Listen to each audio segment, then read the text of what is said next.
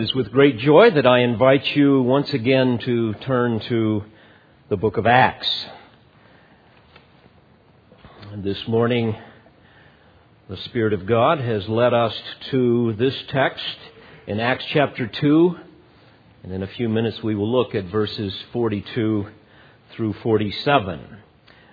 But before we go there, may I grab your attention a bit with a few thoughts that I believe will help us understand the importance of the text that we have before us. As we observe the United States of America and Great Britain, we discover an ever-growing divide between religion of all kinds and what many people call spirituality. In fact, in a Gallup poll that I read recently, they said that 78% of the people polled see themselves as spiritual. Yet 56% admitted that they rely upon themselves, not an outside power like God, to solve life's problems. When asked, quote, "Do you think of spirituality more in a personal and individual sense or more in terms of organized religion and doctrine?" 72% opted for the, quote, personal and individual, leaving only 21% preferring what was institutionalized.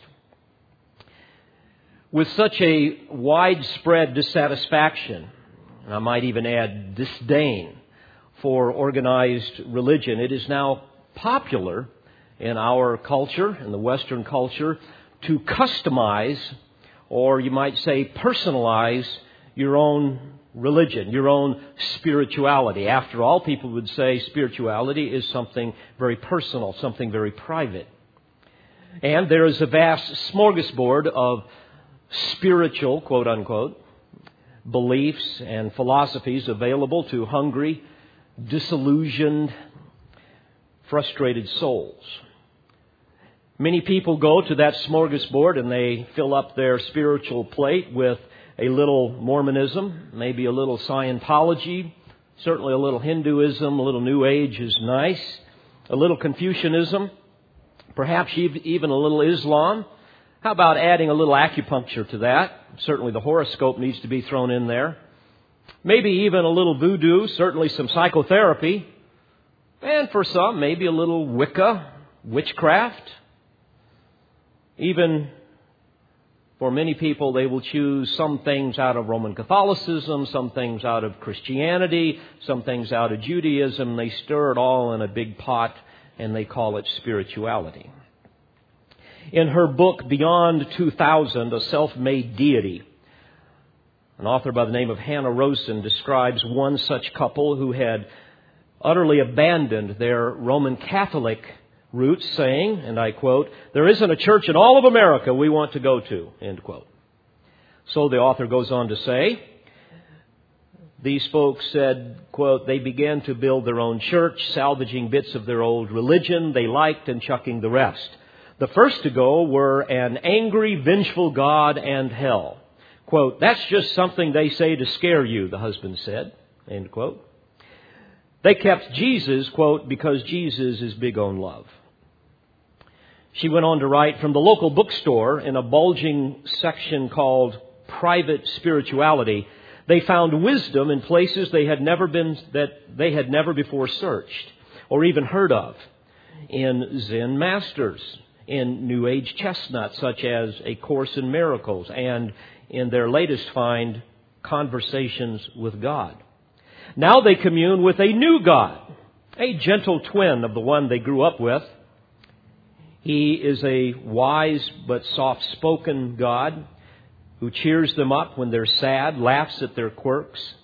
He is, most essentially, validating, like the greatest of friends. And, best of all, he had been there all along." The wife said, and I quote, "We discovered the God within. That's why we need God, because we are God. God gives me the ability to create my own godliness," end quote. And such, dear friends, are the musings of a fool. But this false dichotomy between religion and spirituality, combined with a penchant to create your own spirituality, can also be seen in the mindset of the seeker-sensitive movement that we find in neo-evangelicalism today, and even certainly in the new emergent church movement. And of course, in these movements, you can create your own church, create a church that will embrace the culture. Not only embrace the culture, but exalt the culture. In this type of a movement, you jettison Bible doctrine because certainly that's too divisive. It's offensive to many people, and after all, nobody really knows what's true anyway. So let's don't be too dogmatic. And so we also need to reinvent a new, more inclusive gospel, one that'll make sure everyone gets to go to heaven, regardless of what they believe. We need to also abandon archaic and offensive biblical concepts like sin and repentance and hell and the sovereignty of God and all of those types of things. Discard anything that smacks of tradition or historical Christianity, historical orthodoxy of the faith. And, perhaps most importantly, reject the biblical principles that define the marks of a church. Because after all, this is the 21st century, and people don't like that old stuff anyway. And in order to justify that, you can say, well, we're just trying to be more spiritual, or, as many will say, we're trying to reach the unchurched. And whenever I hear that, I say, with what? Because what you're presenting to them certainly is not the gospel of Jesus Christ. Now, sadly, I can appreciate their frustration,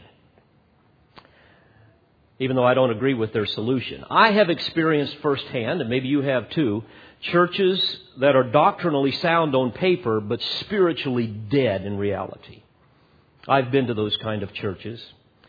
Many evangelical churches are nothing more than religious social clubs, utterly bereft of spiritual life and power. They're, as you might say, all sizzle and no steak. Many are filled with hypocrites who have deceived themselves into believing that they know Christ when they don't.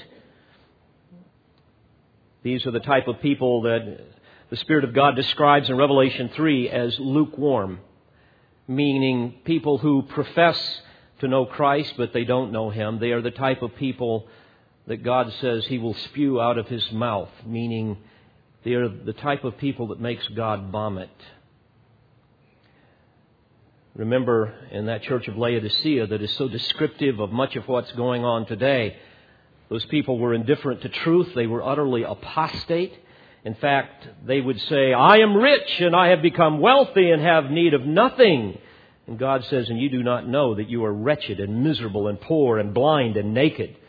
And then God goes on to call them to repent in verse 19 of Revelation 3. And then He says in verse 20, behold, I stand at the door and knock. I mean, imagine this. The Lord Jesus Christ, the Lord of the church, is on the outside knocking, trying to get in. Behold, I stand at the door and knock. If anyone hears my voice and opens the door, I will come in and will dine, literally fellowship with him and he with me. Well, friends, it doesn't have to be this way. You see, God has not left us without instruction with respect to the church. Nor has He left us without power.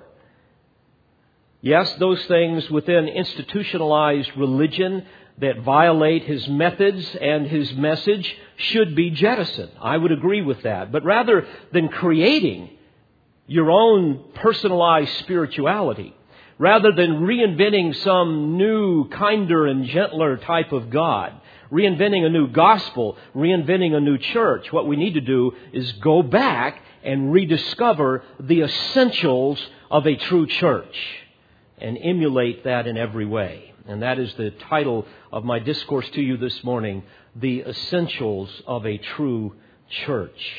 And here in Acts, we see the church of Jesus Christ in all of its purity, in all of its devotion. Like a newborn babe, it is without blemish. It has just been birthed now. It is healthy, it is vibrant, it is exciting, it is full of life and beauty, utterly dependent and singularly devoted to the one who birthed it.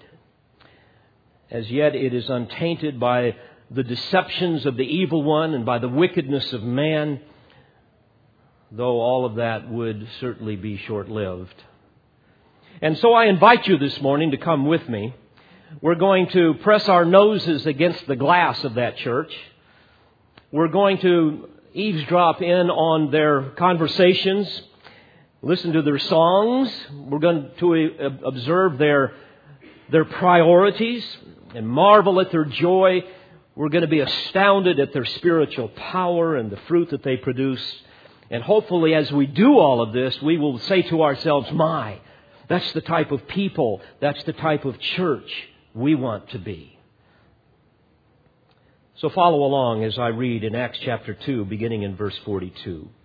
And they were continually devoting themselves to the apostles' teaching and to fellowship, to the breaking of bread and to prayer. And everyone kept feeling a sense of awe, and many wonders and signs were taking place through the apostles. And all those who had believed were together and had all things in common. And they began selling their property and possessions and were sharing them with all, as anyone might have need. And day by day, continuing with one mind in the temple and breaking bread from house to house, they were taking their meals together with gladness and sincerity of heart, praising God and having favor with all the people. And the Lord was adding to their number day by day those who were being saved. I would invite you to join me today and look at two categories that mark the essentials of a true church. We're going to see, number one, their commitment to well-defined spiritual priorities. And then we're going to see their manifestation of measurable spiritual fruit. And lest I be deceitful to you, we're only going to be able to look at the first part here. We're going to look at their commitment to well-defined spiritual priorities. There was just no way that I could cover this appropriately in just one Sunday. So next week we will look at their manifestation of measurable spiritual fruit. Two categories that mark a mature, Christ-honoring church, a model that we would all do well to emulate. First of all, as we look at their commitment to well-defined spiritual priorities, we will see really 6 priorities, 6 well-defined spiritual priorities. Let me give them to you and then I'll elaborate on them. We're going to see a devotion to 6 things: to doctrine, fellowship, Christ, purity, unity, and prayer. A devotion to doctrine, fellowship, Christ, purity, unity, and prayer. I want you to notice, first of all, in verse 42, it says they. Let's pause there for just a moment. This is referring to those true believers, those who had just come to Christ recently. You will recall last week we talked about these twice-born saints. They were the ones who truly repented of their sins, who felt the pain of repentance, who paid the price of repentance, who experienced the promise of repentance and exhibited the products of repentance. And I might add, dear friends, that all through the New Testament, you will find that the message and the message of the church, the message and the methods of the church center around believers, not non-believers, but around believers. And that's a paradigm that has been turned absolutely upside down these days. From music to ministry, it was all about exalting the Lord Jesus Christ and equipping the saints that would ultimately lead to evangelism that took place primarily outside of the church. So these are the 6 well-defined spiritual priorities. Let's look at them individually. First of all, notice their devotion to doctrine. Verse 42, and they were continually devoting themselves to the apostles' teaching. What is that? Apostles' teaching. Well, that would be the inspired truth of God that was revealed to the apostles, and then through the inspiration of the Spirit of God was disseminated to the body of Christ through the New Testament. In other words, basically what they're describing here is the teachings of the New Testament. Now this is first on the list because, dear friends, it is so foundational. Show me a church that is not continually devoting themselves to the apostles' teaching, in other words, to Bible doctrine, and I will show you a church that is either dying or it is spiritually dead. Likewise, it is true for individuals. If you're not devoted to knowing the precise truths of the Word of God, you are either dying or spiritually dead.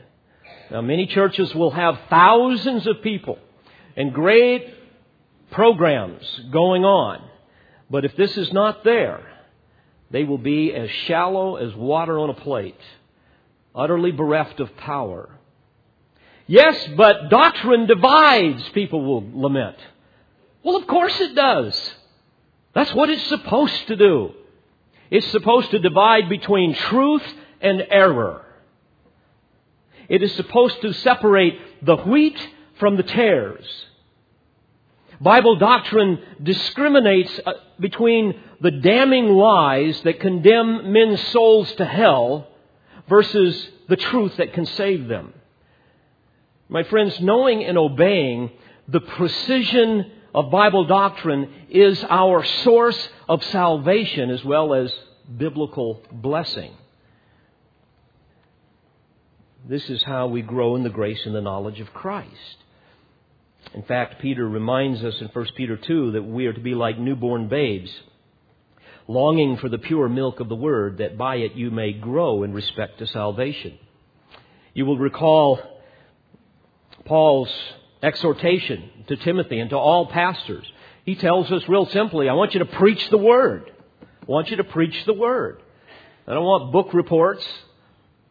I don't want jokes, stand-up comedy. I don't want little anecdotes all over the place. I want you to preach the Word. In season and out of season. When it's popular, when it's not. Preach the Word.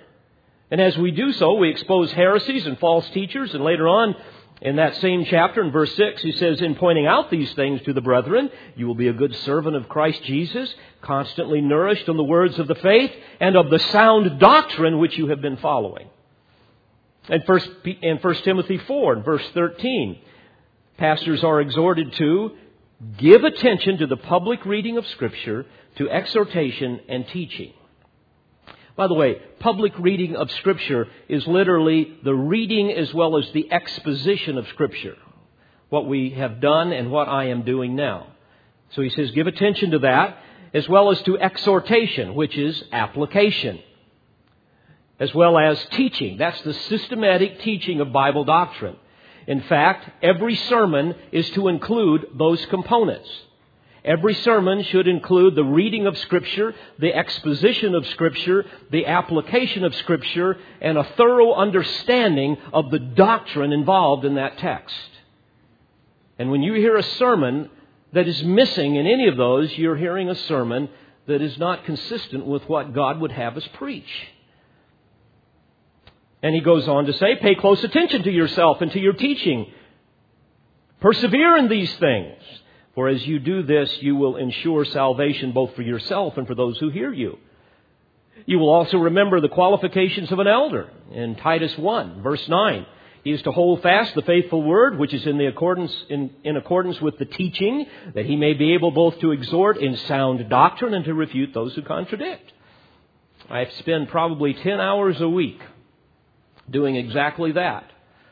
And I know my colleagues do as well. Constantly exhorting in sound doctrine and refuting those who contradict. I think the email is both a blessing as well as a curse. This is so important that Paul went on to say in 1 Timothy 6, beginning in verse 3, if anyone advocates a different doctrine and does not agree with sound words, those of our Lord Jesus Christ, and with the doctrine conforming to godliness, he is conceited and understands nothing. In fact, in Titus 3:10, he says, I want you to reject a factious man. a hereticos, a heretic, a divisive, self-willed, unsubmissive heretic that divides. I want you to reject that man, he says, after a first and second warning, knowing that such a man is perverted and is sinning, being self-condemned. So they were devoted continually, the text says, to Bible doctrine, to the apostles' teaching. Well, I would have loved to have seen that, wouldn't you? To see 3,000 plus converts continually devoting themselves to the apostles' teaching. Now, think about this for a second. Think how repulsive it would have been to them if somebody would have come up to them and said, hey, hang on here a second. A lot of non-Christian, a lot of these other Jews, and certainly these Romans, these other Gentiles, a lot of them are, they're pretty offended with what you guys are talking about. You need to tone this whole thing down here. A lot of these teachings are very, very offensive. Can you imagine what they would have said? In so many words, they would have said, wait a second. This isn't about non-believers here. This is about the church of Jesus Christ. This is about repenters. This is about fellowship with those who are hungering and thirsting for righteousness. Of course, truth will be unpopular to sinners. They're spiritual cadavers. They're spiritually dead. The church of Jesus Christ is made up of genuine believers who long to grow in Christ. We are slaves of our master, the Lord Jesus Christ. This isn't about them. This is about those who have an insatiable appetite for the Word of God, a longing to hear the Lord's voice. This is about those who want to grow in His grace and His knowledge. And we know that the more we gaze at Scripture, the more we will become conformed to the image of Christ. This is about those who want, by the renewing of their mind, to be transformed. This isn't about non-believers. Now, certainly, unbelievers are welcome to come. They're welcome to observe our worship. They're welcome to hear our songs of redemption. They're welcome to see our priorities. They're more than welcome to hear the Word of God preached in all of its purity and behold the transforming power of the gospel. But my goodness, to suggest for 1 second that we should jettison these sacred priorities, that we should come along and substitute them with the methods and the messages that would be appealing to those who are spiritually dead, for us to give up those things that are the wellspring of our salvation and the blessing of our life, that's inconceivable. To somehow make our church become something that is appealing to those who are in the bondage of their lusts, appealing to those who consider the things of God foolishness, who have no capacity to discern truth from error. Dear friends, such a proposition to those people, and I hope to you as it is to me, would be as blasphemous as it would be preposterous. Beloved, think of it this way. If you have no doctrine, you will have no discernment. And if you have no discernment, you will have no spiritual growth. And where there's no growth, there is no life. And where there's no life, there is death. And for the Christian, it would be the forfeiture of divine blessing and eternal loss of eternal reward. So naturally, they were devoted to doctrine. Secondly, they had a devotion to fellowship. Notice in verse 42, and they were continually devoting themselves to the apostles' teaching and to fellowship. Koinonia, you've heard the Greek word before. It means a partnership. I like to define it this way: a mutual sharing of life and ministry. A mutual sharing of purpose in terms of all that God has laid out for us in His Word. Now, you see, friends, this will be the inevitable result of those who are continually devoting themselves to Bible doctrine. Okay? This is going to be the outgrowth of that. There will be a partnering with other believers. You're not going to have to force them to do this. It's going to automatically happen. There will be a passionate desire to share in each other's life and ministry. And I ask you, does this describe you? You show me a Lone Ranger Christian who lives in isolation, who just kind of shows up to church every now and then, who's really not a part of the body. And I'll show you a man who is either ignorant and or indifferent to apostolic teaching and is forfeiting blessing in his life. It's as simple as that. In Hebrews 3, verse 13, we are warned to encourage one another day after day, as long as it is still called today, so that none of you will be hardened in the deceitfulness of your sin. You see, these early Christians understood this. There was enormous pressure on those early saints to abandon their faith. Remember, many of them have now lost their families, their jobs. It was a time of desperation for many people. And folks, we all need one another to come along and to encourage. I need you. You need me.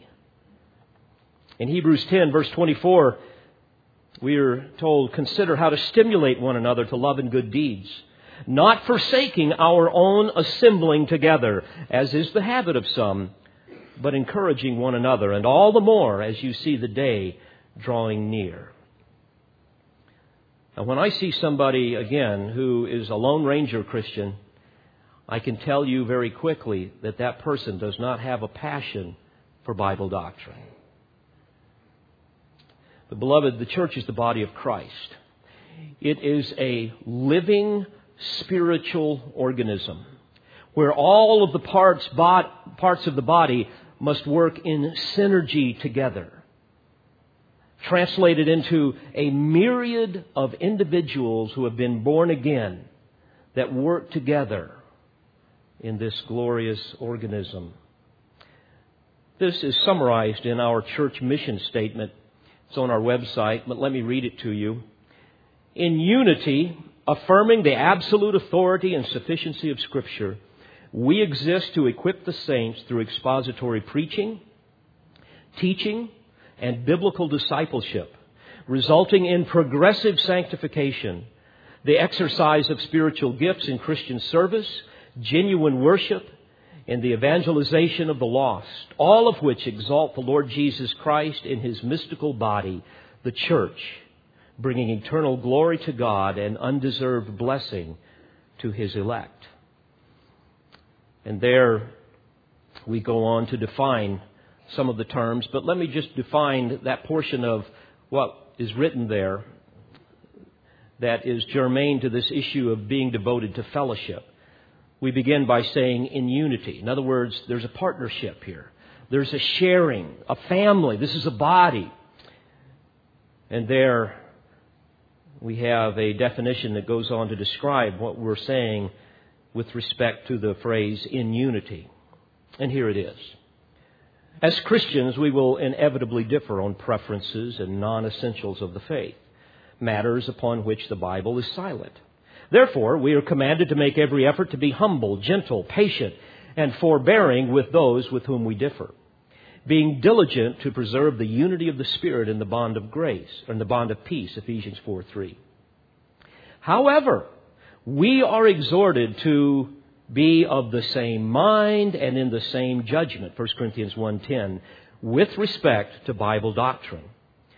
True Christian unity and effective service cannot be attained apart from doctrinal unanimity. This is so important that God has specifically gifted and called into service pastors and teachers for the equipping of the saints for the work of service to the building up of the body of Christ until we all attain to the unity of the faith and of the knowledge of the Son of God, to a mature man, to the measure of the stature which belongs to the fullness of Christ. Ephesians 4:11 through 13. Well, this was certainly the heart of those early believers, those early saints there in Jerusalem. They had a devotion to doctrine and a devotion to fellowship. Thirdly, they had a devotion to Christ. Notice it says they were continually devoting themselves to the breaking of bread. Now, this was a reference to the memorial that we just participated in a few minutes ago. The celebration of communion, a time called the Lord's Supper, an observance that the Lord has commanded us to obey. But this was not a duty. This was a desire for any true believer, certainly for those early saints. This is a time where we reflect upon the Savior's death and celebrate our sins forgiven and the glorious promise of eternal life, where we celebrate the hope that we have in Christ, and as well as the oneness that we have in Christ, the unity of the believers. My friends, please hear this. Excuse me. There is no true religion, nor is there any true spirituality that does not orbit around the centrality of the Lord Jesus Christ. If that's not there, if people are not worshiping the Lord of life, if they're not worshiping the Lord of glory, the Lord of the church, the head of the church, the author and the finisher of our faith, then their worship is in vain. David Wells, in his excellent book, Above All Earthly Powers, writes this, and I quote, "Christ, who is at the center of creation and who subdues all things, is also at the center of the church, in whom this triumphant reign is already being savingly realized. The pre-existent Christ, in whom all things were created and in whom all things hold together, is the very same Christ who is the head of the body, the church," Colossians 1:18. The conclusion then is that in everything He might be preeminent. Again, Colossians 1:18. And finally he says, He, referring to Christ, is the church's center, its life, its focus, its glory, and its hope. You know, it's hard to fathom that there are people in churches today who no longer participate in this sacred ceremony, thinking that somehow it's obsolete. They've abandoned it completely. And there are others who still do it, but with no understanding of what it really means. They have distorted the gospel of Jesus Christ beyond recognition. They have no desire to submit to the authority of the Lord through the preaching and the teaching and the obedience of His Word. Nor do they have any desire to discipline sin. The purity of the Christian life is something that is archaic. But what we see here with the early church is this was not the case. And because they were continually breaking bread together, there is yet another devotion that we see that flows out of this, and that is a devotion to purity, a devotion to purity of life. They had a longing to be separated from the world. Notice this again, where it says, by continually devoting themselves to the breaking of bread. What they're saying is not only are we a people observing this sacred act of worship whereby we meditate on the Savior, but also on our sin. You see, as we did this morning, communion is a time, the breaking of the bread is a time for self-examination, for confession, for repentance. It is a time whereby we forsake anything that would dishonor the blood and the body of Christ. It is a time where we look at His incomprehensible sacrifice, and certainly we would do nothing to trivialize that. We are to come to this holy table in the purity of heart. As Paul said in 1 Corinthians 11, whoever eats the bread or drinks the cup of the Lord in an unworthy manner shall be guilty of the body and the blood of the Lord. But a man must examine himself, and in so doing, he is to eat of the bread and drink of the cup. For he who eats and drinks judgment to himself, if he does not judge the body rightly. For this reason, many among you are weak and sick, and a number sleep. But if we judged ourselves rightly, we would not be judged. But when we are judged, we are disciplined by the Lord, so that we will not be condemned along with the world. You see, friends, in the early church, and certainly in all faithful churches since that day, purity of life is absolutely essential. And we're going to see this later on. In fact, sin in the body was considered to be a personal offense, not only to God, to the Lord Jesus Christ, but also to the whole fellowship. And I really want to digress just for a second. I want you to understand that your sin is never committed in isolation. It affects everybody. It affects everybody. I think of how many people, even in this church, who have begun to sin somewhere in the secret recesses of their imagination. Before you know it, they begin to live it out. They act upon their sin. Certain things happen, and like a metastasizing cancer, it begins to spread into that family and into the church until it finally affects everybody. That's why it's so important to mortify the flesh, to do everything we can to eradicate sin in the body. If you went to a doctor and he said, well, you know what, I got good news and bad news. The bad news is you got cancer. The good news is it's just a little bit, so let's don't worry about it. And so you would say, well, good, I'm glad it's just a little bit. You know, I'll check with you later and let's hope it doesn't grow. Well, obviously you wouldn't say that, would you? You would say, when can we get rid of it? That's the idea of what goes on in the breaking of bread. By the way, the sin of hypocrisy and the sin of spirit, trying to elevate yourself and receive more spiritual status, I guess you might say, was the reason why God publicly executed Ananias and Sapphira, as we are going to see right here in the early church. But when we have a devotion to the breaking of bread, we are constantly confronted with the seriousness and the consequences of sin, and certainly the grace that saved us. Now, tragically, most evangelicals have little or no understanding of the heinousness of sin. In fact, most bristle at the biblical notion that all that man is and all that man does is fundamentally offensive to God. People don't like to hear that. People, even in the church. And as we have learned before, when you take all of the concepts of sin in the Bible and put them together, you basically see that sin could be defined as the failure to conform to the moral character and desires of God. And of course, we all stand guilty there. You see, friends, when sin is discarded, who needs a Savior?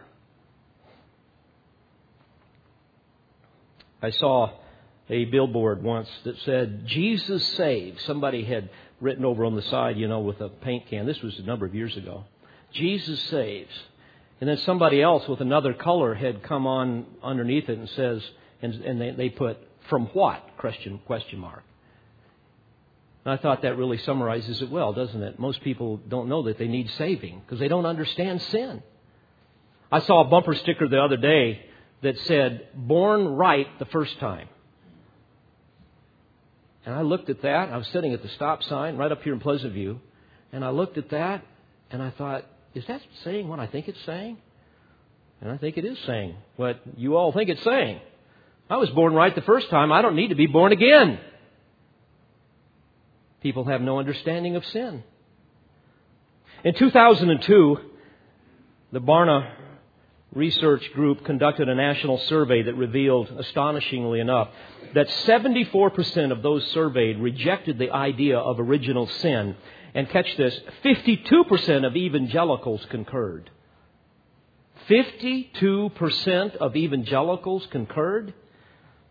These were people who agreed with the following statement. Here's what they were asked. When people are born, they are neither good nor evil. They make a choice between the two as they mature. That was the statement. Do you agree or disagree? When people are born, they are neither good nor evil. They make a choice between the two as they mature. And of course, most people agreed with that. Friends, this is Pelagianism, pure and simple, which is basically an old heresy that says that people are born innocent. They are born free from sin, utterly free from sin, but then they choose to sin later in life and so on. But friends, that is not what God teaches. That is not what we read in the Word of God. Nor will that ever be the testimony of true believers. Therefore, there will be a desire to come to the Lord's table to be reminded of the heinous problem of sin from which we have been delivered. You see, man does not become a sinner by choosing to sin. But rather, the Word of God teaches that man sins because he is a sinner. And because of this, he is totally unable to do anything that pleases God. Nor can he do anything to change his proclivity to sin, his proclivity to worship himself.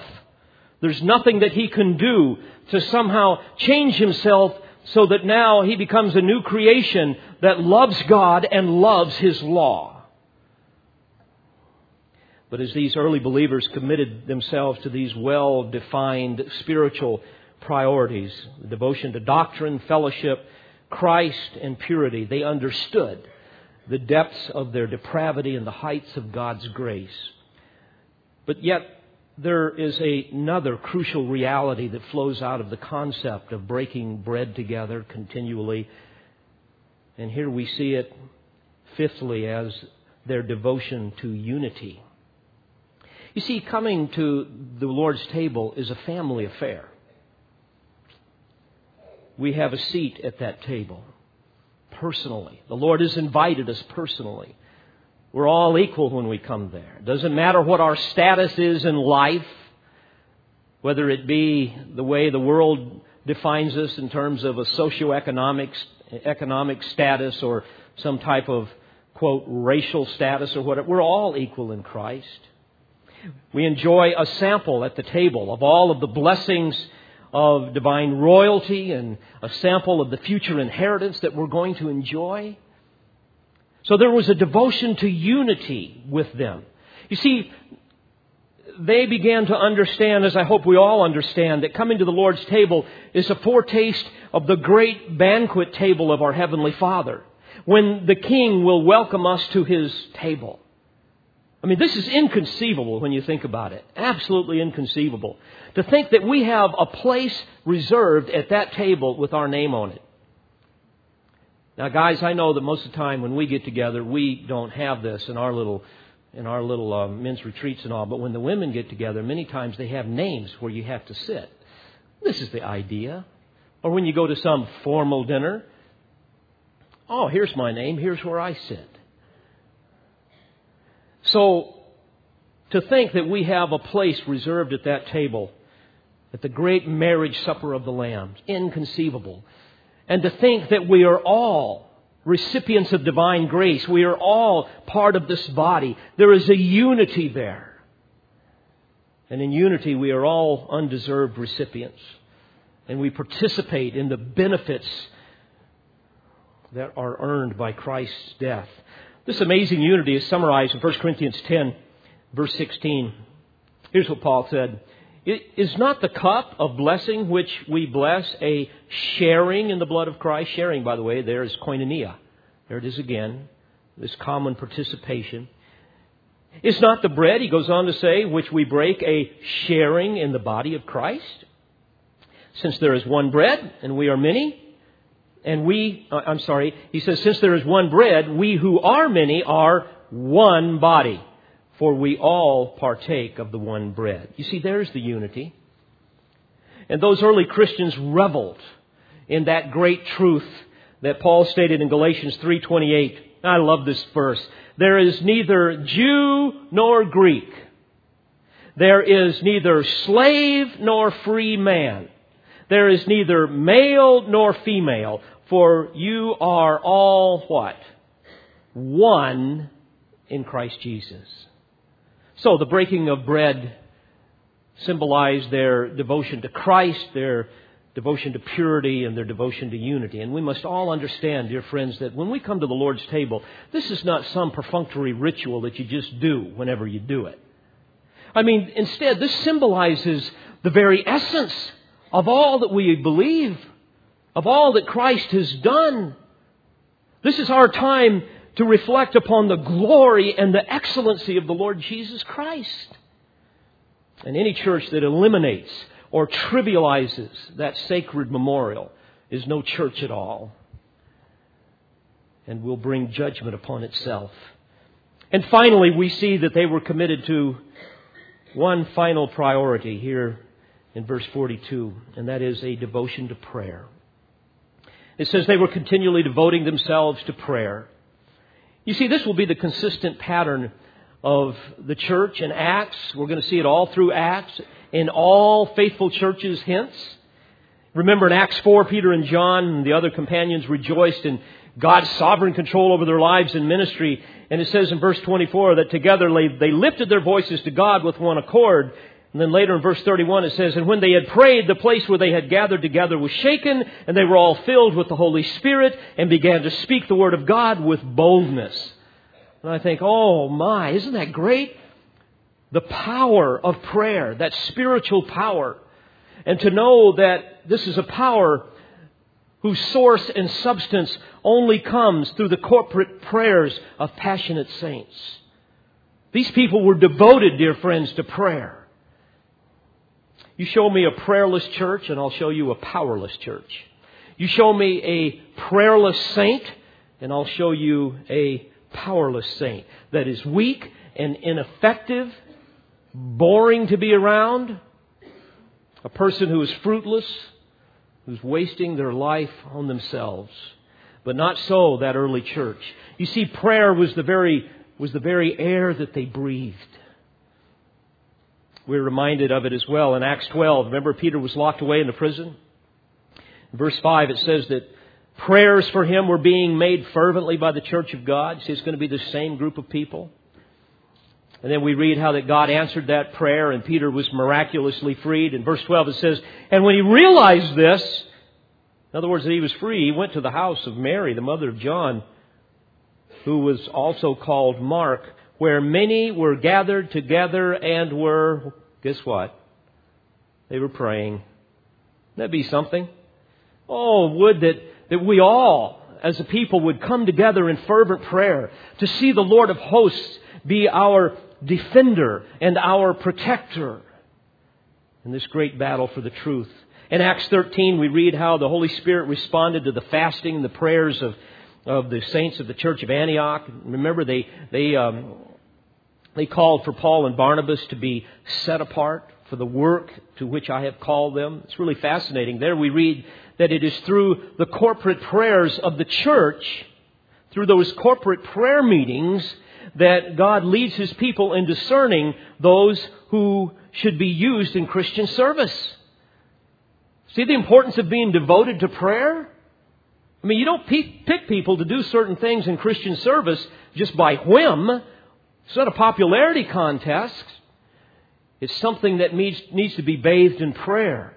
Otherwise, our best laid plans and programs are all destined to fail unless they are forged in the fires of fervent prayer. And you will recall also in Acts 16, Paul first came into Europe. Luke joined him along with Silas and Timothy. And together they joined a small group of women on the outskirts of Philippi. The text tells us that they had a special place on the side of a river where they would come regularly to pray. And there was a woman who came along and listened in to their prayers, and the text says, and the Lord opened her heart to respond to the things spoken by Paul, a woman by the name of Lydia. Isn't that great? Not only does God answer our prayers for sinners to be converted, but He can even use our prayers to draw saints to Himself. Oh, child of God, don't miss these great truths this morning. These are the essentials of a true church. These are the marks of a mature, Christ-honoring church. And certainly the principles that we strive to use to regulate this church. Many times people will ask me, what do you look for in a church? Well, there's a number of things, but certainly here is a succinct overview. Look for genuine, twice-born saints who have repented of their sins, who have said, yes, I want to be a slave of the Lord Jesus Christ, who is my master. And make sure that they are absolutely committed to the well-defined spiritual priorities that we've discussed this morning. Look for a group of people that are devoted to doctrine, fellowship, Christ, purity, unity, and prayer. And as a result of that, what you're going to find that we'll look at next week is you will see the manifestation of measurable spiritual fruit. Let me give them to you, and then we'll be closed this morning. They're going to manifest 6 essential fruits. You're going to see a fear of God, a supernatural power, a sacrificial oneness, a lasting joy, a godly reputation, and a pattern of genuine conversions. Let's pray together. Father, thank you for these glorious truths that give us such clear understanding of that which you would have us to do to honor you as a people and as a church. And Lord, I pray that by the power of your Spirit, we would be faithful to these ends. I ask this in Jesus' name and for His sake. Amen. We pray you've been edified by this presentation. You've been listening to pastor, Bible teacher, and author David Harrell. For more information or to order additional tapes or CDs of Pastor Harrell's messages, please visit olivetreeresources.org.